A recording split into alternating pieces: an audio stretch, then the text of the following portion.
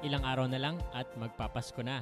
Sobrang lapit na, konting-konti na lang. In fact, medyo nagitna na rin ng simbang gabi. Kung ikaw ay nagjo-join ng mga Christmas simbang gabi sa iyong local church o kaya naman sa mga house churches ninyo, I really pray that you would have a blessed time with the Lord and with each other as you study more about Christmas.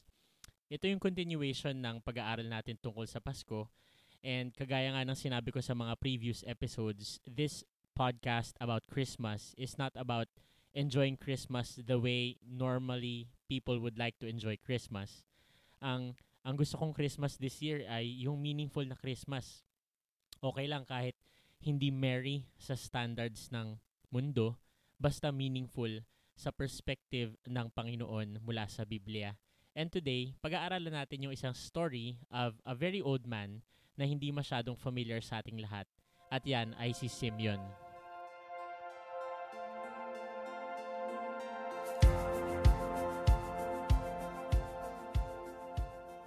Kung bubuksan mo yung Bible mo sa Luke chapter 2, verse 25 hanggang 32, meron kang mababasa na pangalan, isang man in Jerusalem na ang pangalan ay Simeon. And according to the Bible, si Simeon ay isang lalaki na righteous at devout. He was also described in the Bible as someone who is waiting for the consolation of Israel. And hindi lang yun, Simeon is described to be with the Holy Spirit. Or rather, yung Holy Spirit ay sumasama sa kanya, sinasamahan siya ng banal na spirito.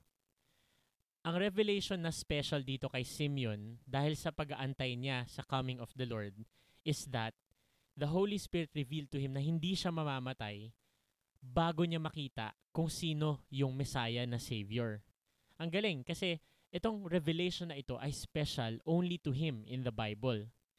Hindi makakakita ng kamatayan ang buhay ni Simeon hanggat hindi niya nakikita kung sino yung tagapagligtas.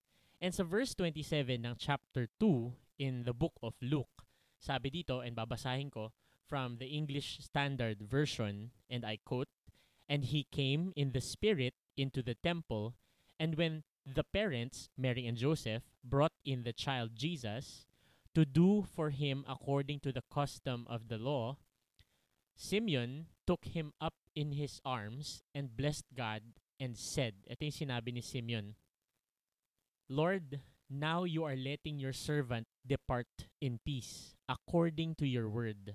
For my eyes have seen your salvation." Verse 31, "That you have prepared in the presence of all peoples a light for revelation to the Gentiles and for glory to your people Israel." Ngayon medyo mahaba yung sinabi ni Simeon, no? Pero yung insight na manggagaling sa ating pag-uusapan ngayon ay nakabase doon sa first part ng verse 29 and 30. Ang galing ni Simeon kasi sinabi niya na, "Lord, now, ngayon nahawak ko na si Jesus in my arms." Kasi nahawakan niya yung Messiah, kinarga niya. "Lord, your servant, you are letting your servant depart in peace." Basically, ang sinasabi ni Simeon, wala akong peace hanggat hindi ko pa namimit talaga si Jesus. And that's something profound, lalo na para sa akin. Kasi ako personally, I feel like my peace in life is anchored on other things than Jesus. Meron akong peace pagka enough yung pera ko sa wallet sa aking perspective. Meron akong peace pagka meron akong maayos na shelter. Meron akong peace kapag may mga tao na nag-aalaga sa akin. Meron akong peace kapag malaki ang sweldo ko. Ganyan ang perspective ko sa kapayapaan. And I think many of us also have this kind of perspective in peace. Yung peace natin ay based on things of the world rather than on Jesus. Pero si Simeon, dito sa verse natin for today, bases his peace not on things of the world but on Jesus. Pwede na akong maging mapayapa dahil nakilala at nahawakan ko na si Jesus. Yun ang basically sinasabi ni Simeon dito. Tayo kaya, ikaw na nakikinig ngayon, saan natin nilalagay or binibase yung peace natin? When our treasured things dito sa earth ay nakikita natin na in danger or nawawala, do we still also lose our peace? Magandang encouragement mula sa example ni Simeon na yung peace at kapayapaan natin ay hindi nanggagaling sa mga lesser things, bagkus ito ay nanggagaling sa relationship natin at sa pagkakilala natin kay Jesus. Ngayon, bakit gano'n na lang yung perspective ni Simeon na enough na sa kanya na magkaroon siya ng kapayapaan dahil nakita niya si Jesus? Doon natin makikita yung sinabi sa verse 30. Sabi niya, "For my eyes have seen your salvation." Alam mo kapatid, to truly know Jesus is to know salvation. Kapag totoong kilala at siniseryoso mo ang tagapagligtas na si Jesus, mayroon kang natatanggap na pangako ng kaligtasan mula sa Kanya. And para kay Simeon, yun ang pinaka-importante sa lahat.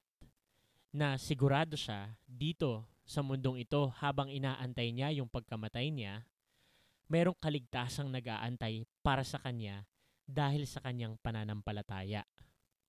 Maraming mga tao ang binabase nila and ang treasure nila sa buhay nila ay yung mga bagay na hindi naman nila madadala sa langit. Mas importante sa kanila na sigurado silang marami silang pera, mas importante sa iba na sigurado silang sikat sila o kaya naman maraming tao ang bumibilib sa kanila. Pero para kay Simeon, ang pinaka-importante ay hindi yung mga bagay na katulad niyan.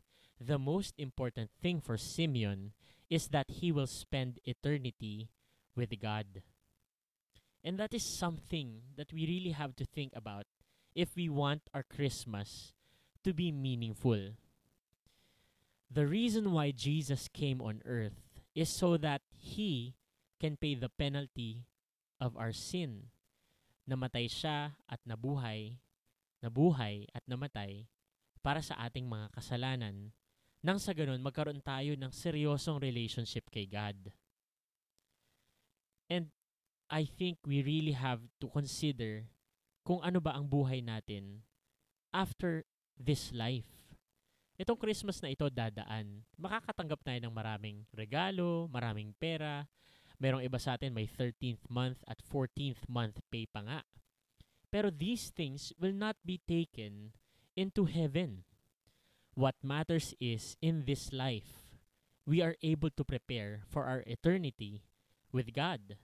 And yung first step sa pag-prepare ng eternity ay yung paglagay ng tiwala at pananampalataya at yung magkaroon ng maayos at seryosong relationship sa Diyos. Tanungin natin yung sarili natin kung gaano tayo kaseryoso pagdating sa relationship natin kay God. Or kung yung relationship ba talaga natin kay God ay priority sa buhay natin. Kung nararamdaman natin na meron tayong inaantay, meron tayong nilalagay bago yung relationship natin sa Diyos, sa tingin ko dapat i-correct natin yung perspective natin. At itama natin yung perspective natin kagaya sa halimbawa ni Simeon dito sa Luke chapter 2. And I really want to appeal to you, kapatid. Is your peace anchored on Jesus? Is your priority a relationship with God? I hope that this Christmas maging tama yung priority natin. Ito ay towards peace based on Christ and anchored only on Jesus. At ang priority natin ay hindi lang yung makatanggap ng maraming regalo at mga bongga at magagandang regalo. Sana ang maging priority natin ay yung masigurado natin na tayo ay may tamang pagkakatayo in relation to God. And that is my prayer for myself and for you. May you have a meaningful Christmas.